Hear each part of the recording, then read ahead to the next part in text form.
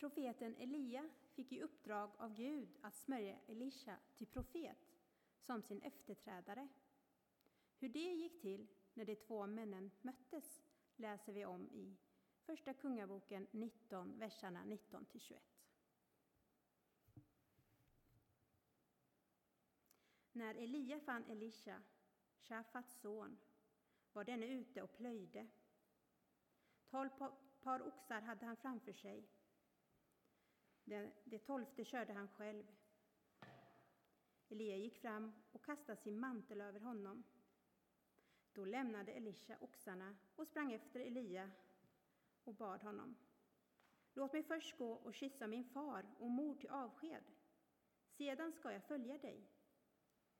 Elia svarade: gå tillbaka. Du förstår väl vad jag har gjort med dig? Elisha gick tillbaka, tog de båda oxarna och slaktade dem. Med oket som bränsle tillagade han köttet och gav det åt folket att äta. Sedan bröt han upp och följde Elia som hans tjänare.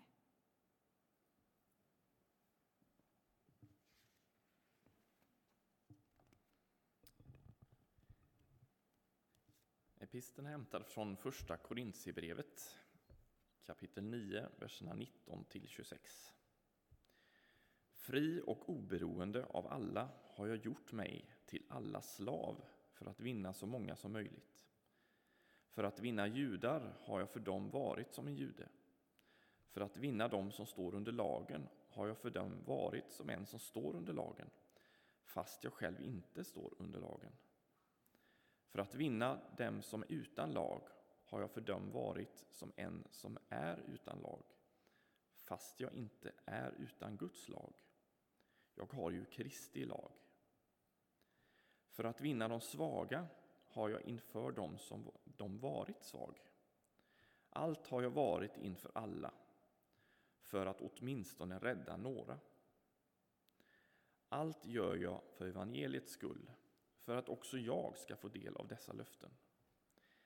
Ni vet ju att alla löparna i en tävling springer, men bara att en får priset. Löp då för att vinna det. Var och en som tävlar måste försaka allt. Löparen gör det för en krans som vissnar. Vi för en som aldrig vissnar. Jag har målet i sikte när jag löper, och jag slår inte i luften när jag boxas. Så lyder Herrens ord. Gud, vi tackar dig.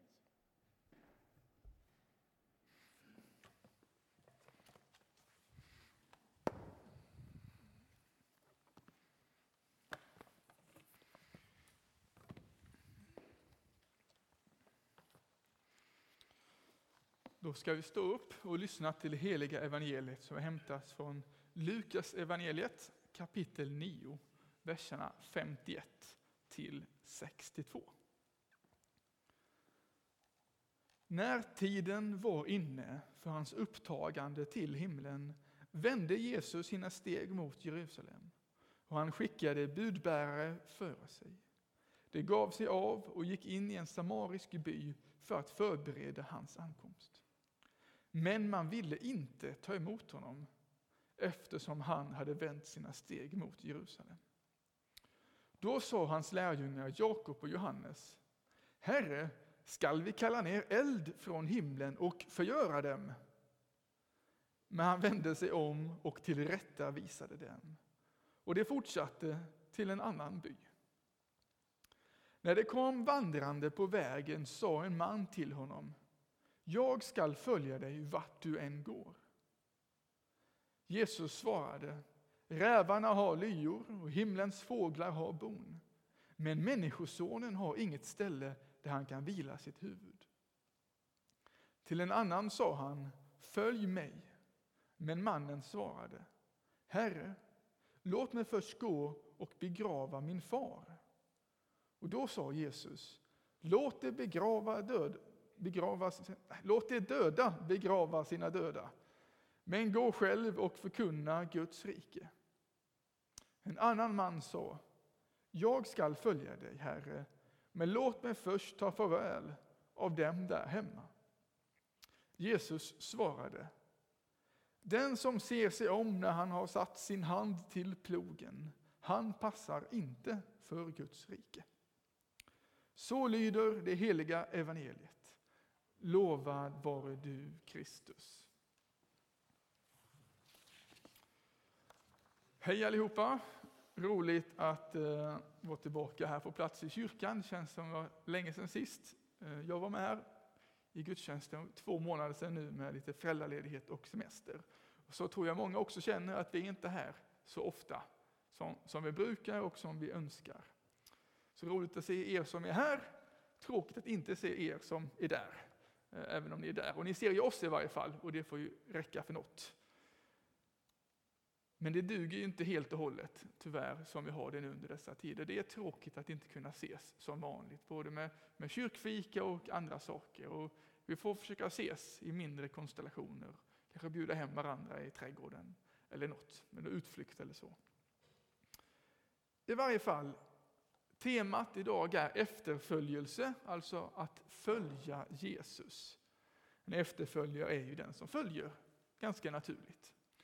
Och det passar ju ganska bra för oss i Romelanda här i år, där vi har som lite särskilt tema det här året med lärjungaskap. Alltså att få fördjupas och få växa i vad det är att följa Jesus. I vad det är att leva som hans lärjunge. Och jag vill i den här predikan utifrån de här texterna då peka på 3 väsentliga delar i vad det är att följa Jesus och vad jag tror han kan vilja säga för oss, eller säga till oss idag i våra liv. Och det kan vara bra att ha en bibel eller sandbok till hands när vi tittar lite i de här texterna som vi har. Den första punkten jag har är att vi behöver fästa blicken på Jesus. Och för Jesus är det här med överlåtelse viktigt. Vi tar berättelsen med Elisha som man också kan säga, och Elia när Elisha där ute och plöjer sin åker. Profeten Elia, då, en känd profet, kommer och har fått instruktioner av Gud att han ska utse sin efterträdare. Och på den tiden var det en stark symbol i att ge sin mantel till någon annan, att den ska axla ens ansvar och sådär. Så han går fram till bonden där, lägger sin mantel och sen sticker Elia därifrån. Jag kan tänka mig Elisha, se där kommer profeten, jag får hans mantel, oj det här var stort. Så går han med sina oxar och så sticker profeten. Nej, vänta lite nu här, han bromsar oxarna, hur man nu gör det. Och sen så får han springa efter. Och det är någonting intressant här, att Elia står inte och väntar på att Elisa ska bestämma sig, utan han drar. Nu tror jag inte det betyder att vi har en enda chans i livet att följa Jesus och sen sticker Jesus och det är slut på chanser. Det tror jag inte. Det är aldrig för sent, vi får alltid nya chanser att följa Jesus. Men det var ju ganska tydligt att Elisa behövde bestämma sig. Ska jag följa Elia? Ska jag ta emot manteln? Ska jag axla detta uppdraget? Ska jag få vara en lärjunge till Elia? Han behövde bestämma sig, han behövde ta ett beslut faktiskt. Jo, jag ska följa Elia och bli hans profetlärjunge. Så fick han springa efter. Och sen fick han ändå säga hej då där hemma och slakta oxarna och sådär. Ett tackoffer till Gud. Jag tror att det finns något viktigt i det, att vi behöver bestämma oss. Vill jag följa Jesus? Och så, ja, Jesus, det vill jag. Så gör man det. Sen så har vi ju i evangelietexten, verkar ju säga tvärt emot. Elisa fick gå och säga hej då till sin familj. Men vi har lite här från lite olika personer som vill följa Jesus i evangelietexten. En kommer ju till Jesus när de går där på vägen och säger: jag ska följa dig vart du än går. Och Jesus svarar: rävarna har lyor och himlens fåglar har bon. Men människosonen har inget ställe där han kan vila sitt huvud. Höll ju på att bli väldigt fel där i läsningen. Tur jag inte sa rövarna i varje fall. I varje fall, alltså han får på något sätt bli lite beredd av Jesus att det är inte helt enkelt att följa mig. Jag är hemlös. Vi vet inte var vi ska sova, vi vet inte riktigt, eller du vet i alla fall inte vart vi kommer gå. Jesus hade ju ganska bra koll. Men att det är inte helt enkelt alltid att följa Jesus. Är du beredd på det? Säger Jesus, den här mannen som ändå kommer med inställningen att jag följer dig vart du än går. Jag tror att det behöver också få vara vår inställning när vi kommer till Jesus. Var du än går, vad du än har för mig, vill jag följa dig. Vi vet ju inte om framtiden, men vi får lägga vårt liv i hans händer och följa honom. Ibland kan man vara beredd, orolig kanske, att man blir skickad som missionär till Kambodja och ska leva i ett ruckel resten av livet. Men jag tror inte vi behöver vara så rädda för vad Jesus kallar oss, för han älskar oss och vi får vandra med honom och han har bara gott för oss. Men det är inte alltid enkelt, för ibland blir det livet svårare av att följa honom, men också härligare. Så på något sätt är det ett steg ut i ovisshet, men tillsammans med Jesus. Därför har vi den viktigaste vissheten med oss som lärjungar. När vi är ute på äventyr med Gud. Vi kan ta första bilden. Jag tänkte använda 3 bilder som lite bild här för att följa Jesus. Han tar emot oss så här. Jag tycker det är en ganska härlig bild som ni ser. Kanske här ni ser det online. Att Jesus är i templet, folket är glada att se honom. Han har säkert botat någon sjuk eller så här. Och han är bland folk, han är glad. Han är glad att se oss när vi kommer till honom. Visst, säger han till den här mannen, det är inte enkelt alltid att följa mig, men jag är glad att se dig. Välkommen in i min gemenskap. Ska en öppen och glad Jesus. Inte sån här, nej du duger inte, du får inte vara med. Utan alla är välkomna. Överlåt dig till mig. Ja, vi kan ta ner bilden, Samuel. Tack så mycket. En annan man möter dem. Och Jesus säger, följ mig. Och mannen svarar, Herre, låt mig först gå och begrava min far. Ganska rimligt. Om ens pappa har dött, då sörjer man ju naturligtvis. Och man vill ju på något sätt få hedra honom och begrava honom och så här. Jesus däremot säger, låt de döda begrava sina döda. Det vet jag inte hur det ska gå till. Men gå själv och förkunna Guds rike. Ja, då lär vi oss med detta då att vi ska sluta med begravningar i kyrkan. Och det är förbjudet i alla fall att begrava pappor. Kanske mammor går bra. Nej, det är inte riktigt den slutsatsen vi drar av detta bibelordet kanske. Det gick ju faktiskt bra för Elisa att gå hem och säga hej då till sin familj. Och vi ska inte göra för stor grej av detta att Jesus sa att han inte fick begrava sin pappa. Men vi kan tänka på att på den tiden var det lite större grej med en begravning. Det var lite längre period och så här. Kanske det skulle vara så att den här mannen, om han var borta så länge, på något sätt skulle missa tåget. Att han inte skulle komma sen till Jesus. Han behövde på något sätt du får komma nu om du ska vara med. För jag vet att det inte blir sen annars. Jag vet inte exakt hur det är. Men vi vet i alla fall att vi får begrava, men att Jesus kallar oss att följa honom. Och vi ska se lite den andra mannen Jesus möter, eller den tredje mannen blir det, som ger lite mer ljus på detta tycker jag. Så den här tredje mannen säger, jag ska följa dig Herre, men låt mig först ta farväl av dem där hemma. Ganska rimligt. Kanske var det föräldrar, eller kanske till och med han hade familj med egen fru och barn. Eller så var det en kvinna och hade man och barn. Men Jesus svarade lite kryptiskt och lite hårt kan man tycka kanske. Den som ser sig om när man satt sin hand till plogen, han passar inte för Guds rike. Ja, vad ska vi göra av detta? Man får inte säga hej då, man får inte begrava, utan det är nu och bums man ska komma till Jesus. Nej, jag tror inte det behöver vara det. Jag tror alltid vi får nya chanser. Jag tror alltid att vi får komma när vi kommer. Men det finns någonting av att följa Jesus, att göra det kompromisslöst, att överlåta sig. Tänk, nu är jag ju inte den som har plöjt så många åkrar, allra minst med oxspann. Men jag tänker mig att om man plöjer en åker, de hade ju antagligen sån här, som ett styre och ett litet träplog där framme, om de inte hade råd med något i metall. Och oxar framför då som styrde eller körde. Och om man tittar bak så kanske man drar i tömmen till oxen och det blir helt snett.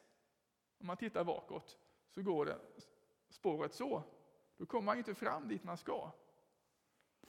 Jag tänker inte det betyder att om vi följer Jesus får vi aldrig tvivla. Det kan det inte betyda, för det vet vi att vi får. Men jag tror det mer handlar om inställningen.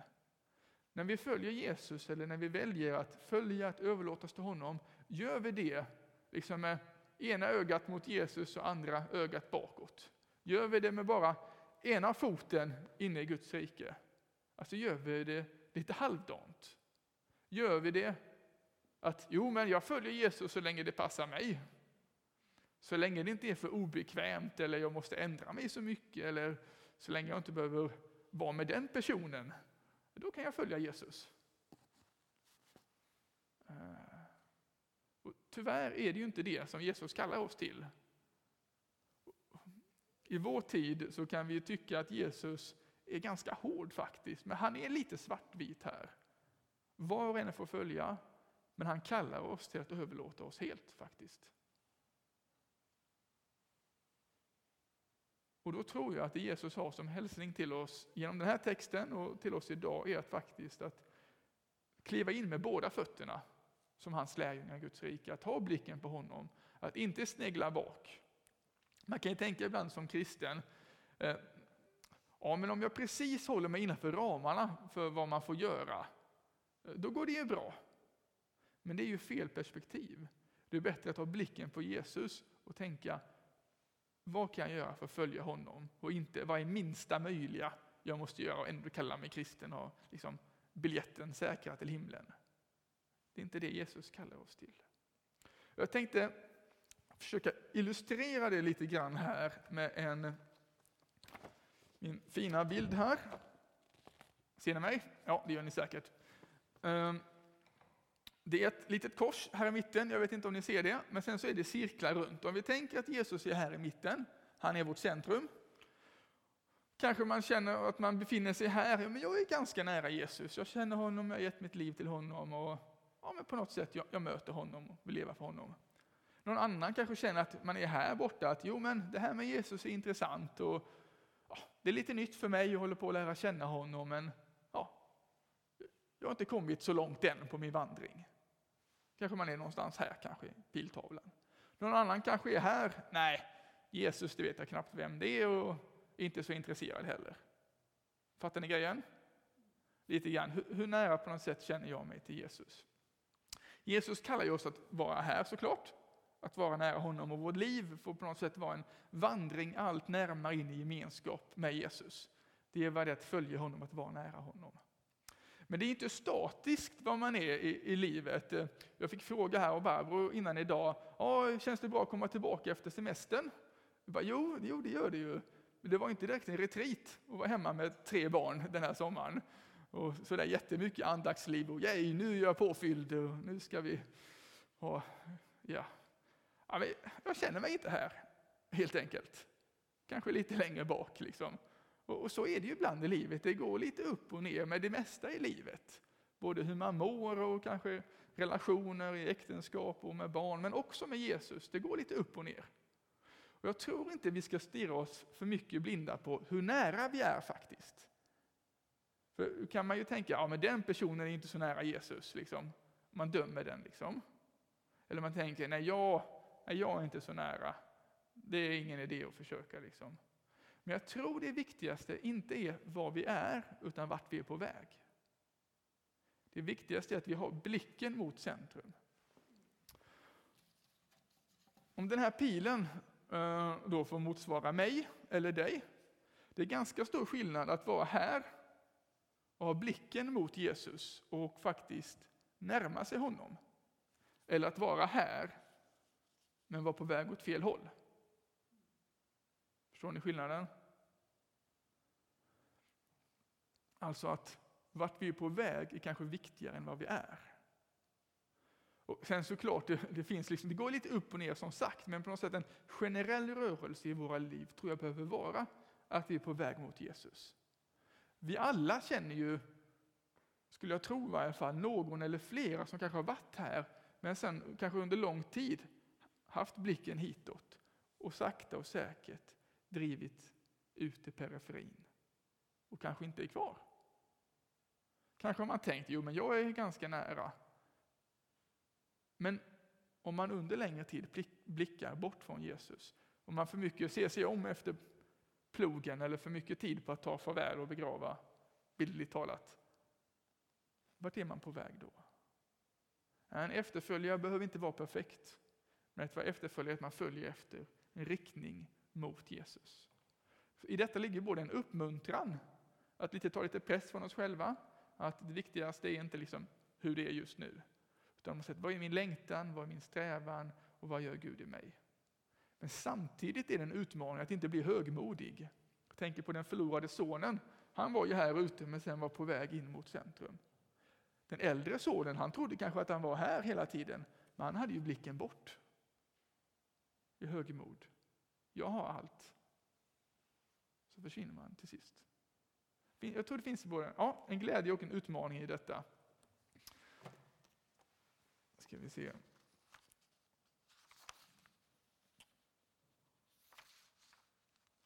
kan bara ta något också från episteltexten här. Paulus använder illustrationen av en löpare i ett lopp.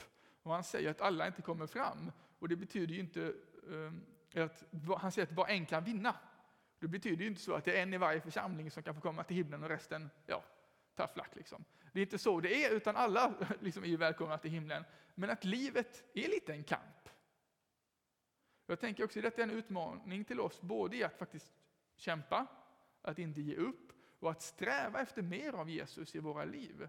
Att sträva i efterföljelse. Västerländsk kristenhet har en jätteutmaning i att det är liksom välmående medelklass ganska mycket. Jo, men mitt liv är väl bra liksom, och man har sin villa och Volvo och kanske Vove eller sådär liksom. Det finns en utmaning till oss där. Att faktiskt kämpa. Och den andra utmaningen är faktiskt att livet är ju ett långt lopp och det handlar ju också om att sluta väl i loppet. Kung Salomo är ju känd från Gamla testamentet för att vara oerhört vis och hade en stark gudsrelation.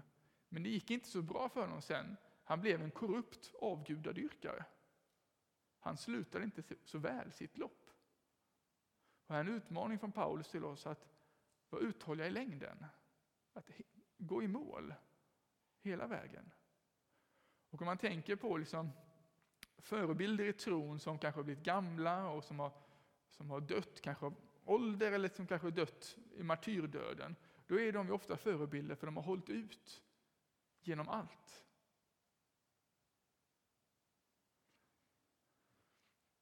Och vi ska gå in lite på, komma tillbaka till detta sen. Vi ska gå in på den andra punkten nu, att vi behöver vara lärjungar och efterföljare tillsammans med andra. Vi kan ta nästa bild, Samuel. Jag tycker det här är en härlig bild. Det är Jesus och lärjungarna från en film där de är ute och går. Jag tänker det är lite så äventyr i Galileen. Jesus och lärjungarna är ett gäng som håller ihop. God gemenskap. De hade mycket tillsammans. De delade livet, de åt och sov tillsammans, och predikade, botade sjuka tillsammans och så här. Det var ett härligt gäng tillsammans. Och den gemenskapen var väldigt viktig. Dels för att lärjungarna skulle formas av Jesus, men också att ha varandra både då men också sen när han lämnade dem. Och på något sätt är äventyret med Gud är inte själv. Det är tillsammans med andra, det är tillsammans med kyrkan. Lärjungaskap är inte någonting man står i själv, utan det ingår att vara med andra kristna, med syskon.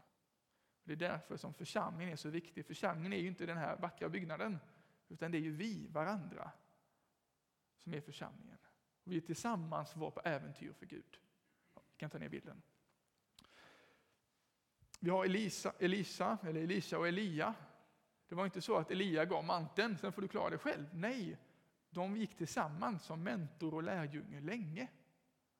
Och läser man på andra ställen i Gamla testamentet så förstår man att det finns någon slags profetskolor där många unga män kommer tillsammans för att få växa i den profetiska gåvan.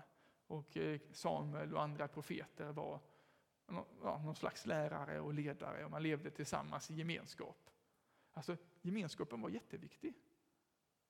Och vi har Paulus som talar om loppet här i episteltexten. Han reste i princip aldrig ensam. Han var med Timoteus, Silvanus, Barnabas, Markus, Lydia, Priska, Aquila, Silas, Lukas, Lydia och många andra. Han var inte ensam. Han bodde hemma hos människor när han var i någon stad. Liksom. Han reste med andra, han predikade med andra.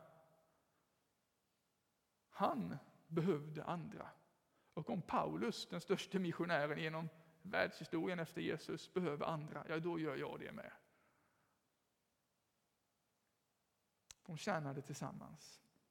Jag tror att vi som Jesu efterföljare verkligen behöver varandra.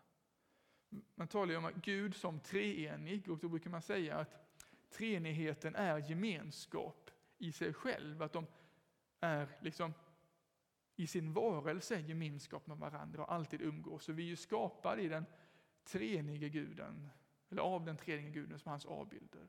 Och vi är hans lärjungar, och därför är gemenskap också naturligt för oss som hans efterföljare och bara som människor. Vi behöver varandra. Gudstjänst och högmässa är viktigt, men det räcker inte. Så är det. Särskilt inte i dessa tider.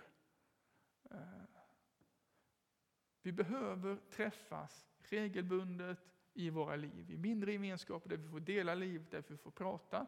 Ibland behöver det vara kanske lite uppstyrda smågrupper, men också bara bjuda hem någon annan familj eller några kompisar på middag och få samtala om livet.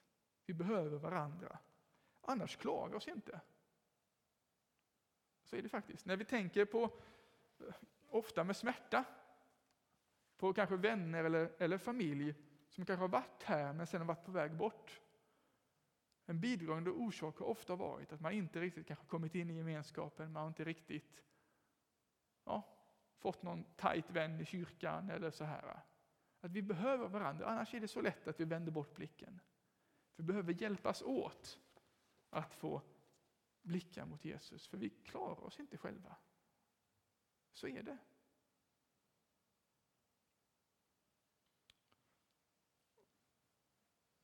Vi går in på vår tredje punkt. Elisa, när han ska följa Elia, så slaktar han oxarna, och det är inte så att han eldar upp köttet, utan han ger köttet från de här 2 oxarna, det är ganska mycket kött, till folket att äta. Det var ju en tid där kött var ganska mycket av en lyxvara. Han gav iväg det. Paulus, han berättar om att han gör allt för att människor ska lära känna Jesus evangeliet. Fri och oberoende, alltså att han egentligen inte behövt, men han har gjort sig till slav för allas skull, för att få vinna så många som möjligt. Att på något sätt, hans mål har varit att vara utgivande. Allt gör jag för evangeliets skull. Alltså att han gör vad han kan för att människor ska få lära känna Jesus. Och han offrade verkligen. Han har blivit slagen och piskad och hånad och skeppsbrott och halshuggen och allt möjligt. Mobbad, förföljd. Allt gjorde han för Kristus, för att fler ska få lära känna Jesus. Jag tycker också vi lär oss ett exempel i evangelietexten hur man inte ska göra. För det är så att lärjungarna skulle gå före och förbereda för Jesus i en samarisk by. Men byn vill inte ha med honom att göra, och då föreslår lärjungarna Jakob och Johannes som unga bröderna att nej, men kan vi inte bomba den här byn då som straff för att de inte vill följa dig? I princip, som Sodom och Gomorra, kalla ner eld från himlen och bränna allihopa. Nej, det ska vi inte göra, säger Jesus. Han förmanar dem, men han tillrättavisar dem. Alltså att vår uppgift är inte att skada andra, utan att hjälpa andra. Johannes fick lära sig det, och likaså Jakob efterhand. Och det är ett annat perspektiv, inte av våld utan av kärlek till människor.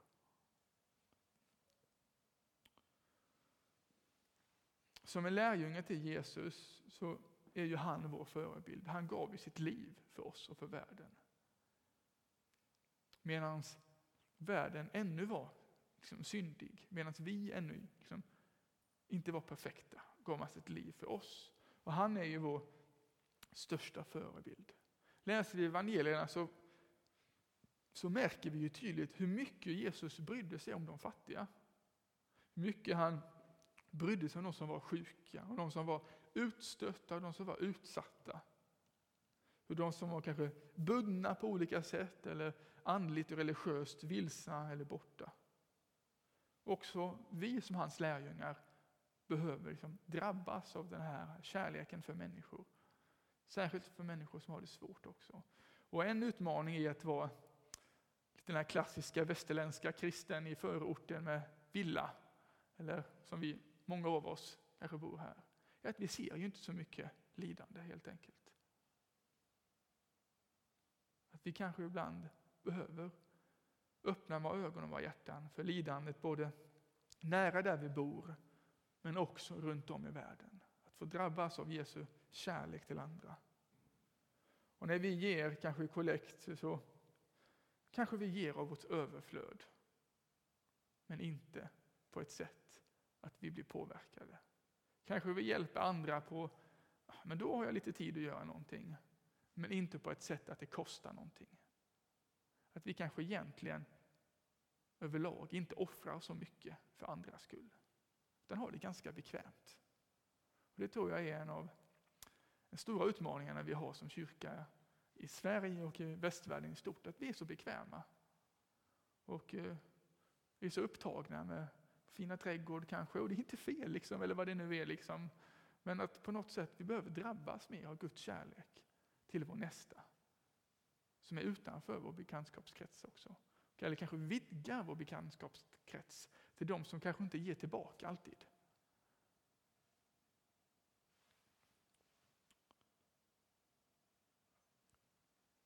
Och här finns det nog en stor utmaning till oss faktiskt. Att få vara mer utgivande. Inte bara för att vi skulle vara tvingade till det och inte för att döva ett dåligt samvete. Utan för att som Paulus skriver, Kristi kärlek driver oss.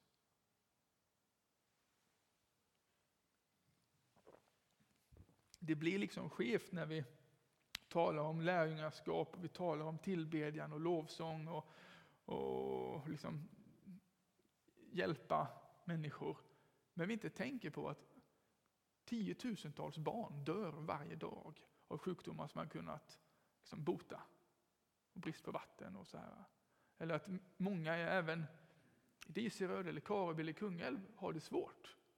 Vi behöver fråga Gud, hur kan jag få bidra i detta? Och ett litet, om alla gör något som Gud kallar till, då blir det ganska mycket.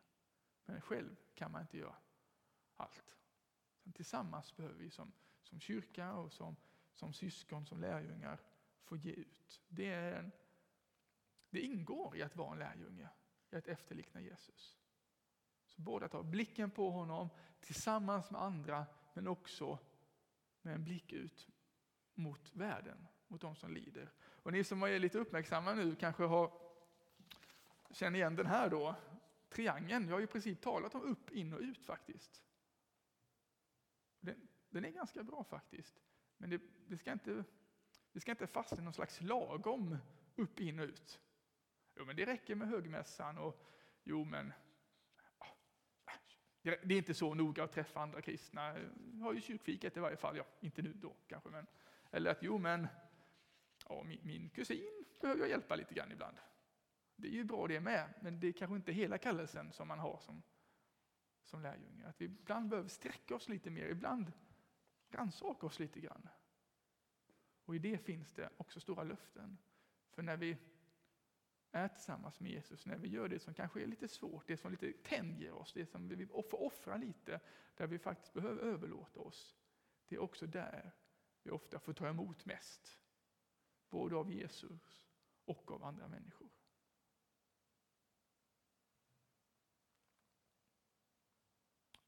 Ja, vi kan ta sista bilden, Samuel. Jag tycker det är en fin bild av hur Jesus möter en sjuk man. En man som varit utkastad ur samhället, blir omfamnad av Jesus. Han sitter inte bara vid Jesu fötter inför en kung, utan blir omfamnad av en kung och en broder. Så får också vi vara.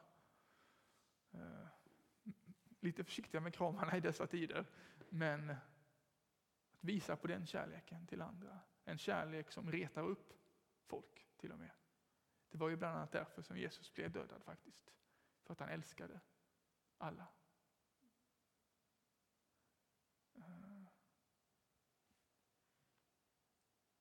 Ja, tack Samuel. Jag kommer göra så att jag kommer leda en bön. Så kommer jag vara lite tyst, där får du gärna själv be och fundera på Gud. Gud, vad vill du utmana mig utifrån detta?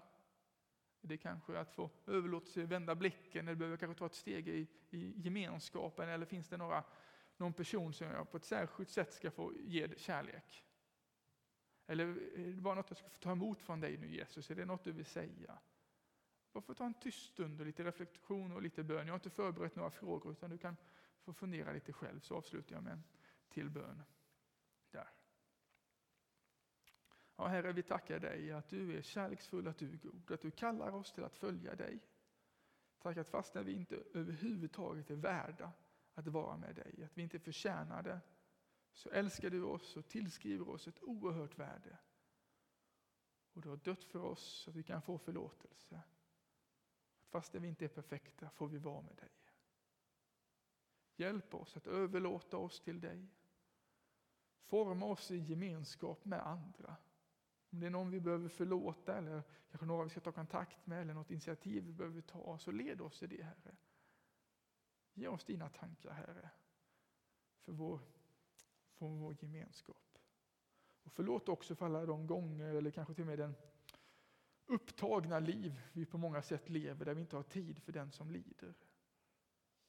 Där våra ögon är blinda för det. Hjälp oss att få lida med dig för människor omkring oss. Vi ber du ska visa oss hur kan vi prioritera vår tid och energi och våra pengar i våra liv utifrån våra förutsättningar, utifrån de människor vi känner. Led oss, Herre. Tala till oss.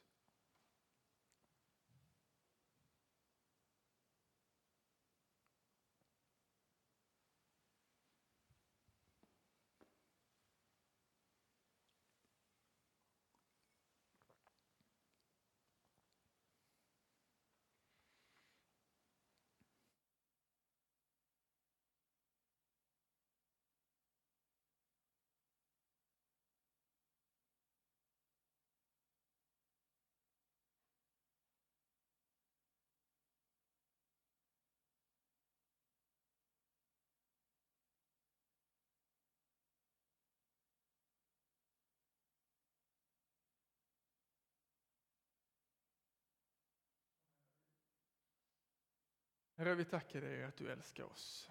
Tack att du talar till oss, till ditt folk. Led oss framöver, varje dag som dina lärjungar. Och hjälp oss att överlåta oss till dig. Hjälp oss att ta blicken på dig och människor omkring oss. Forma oss till din avbild. Amen.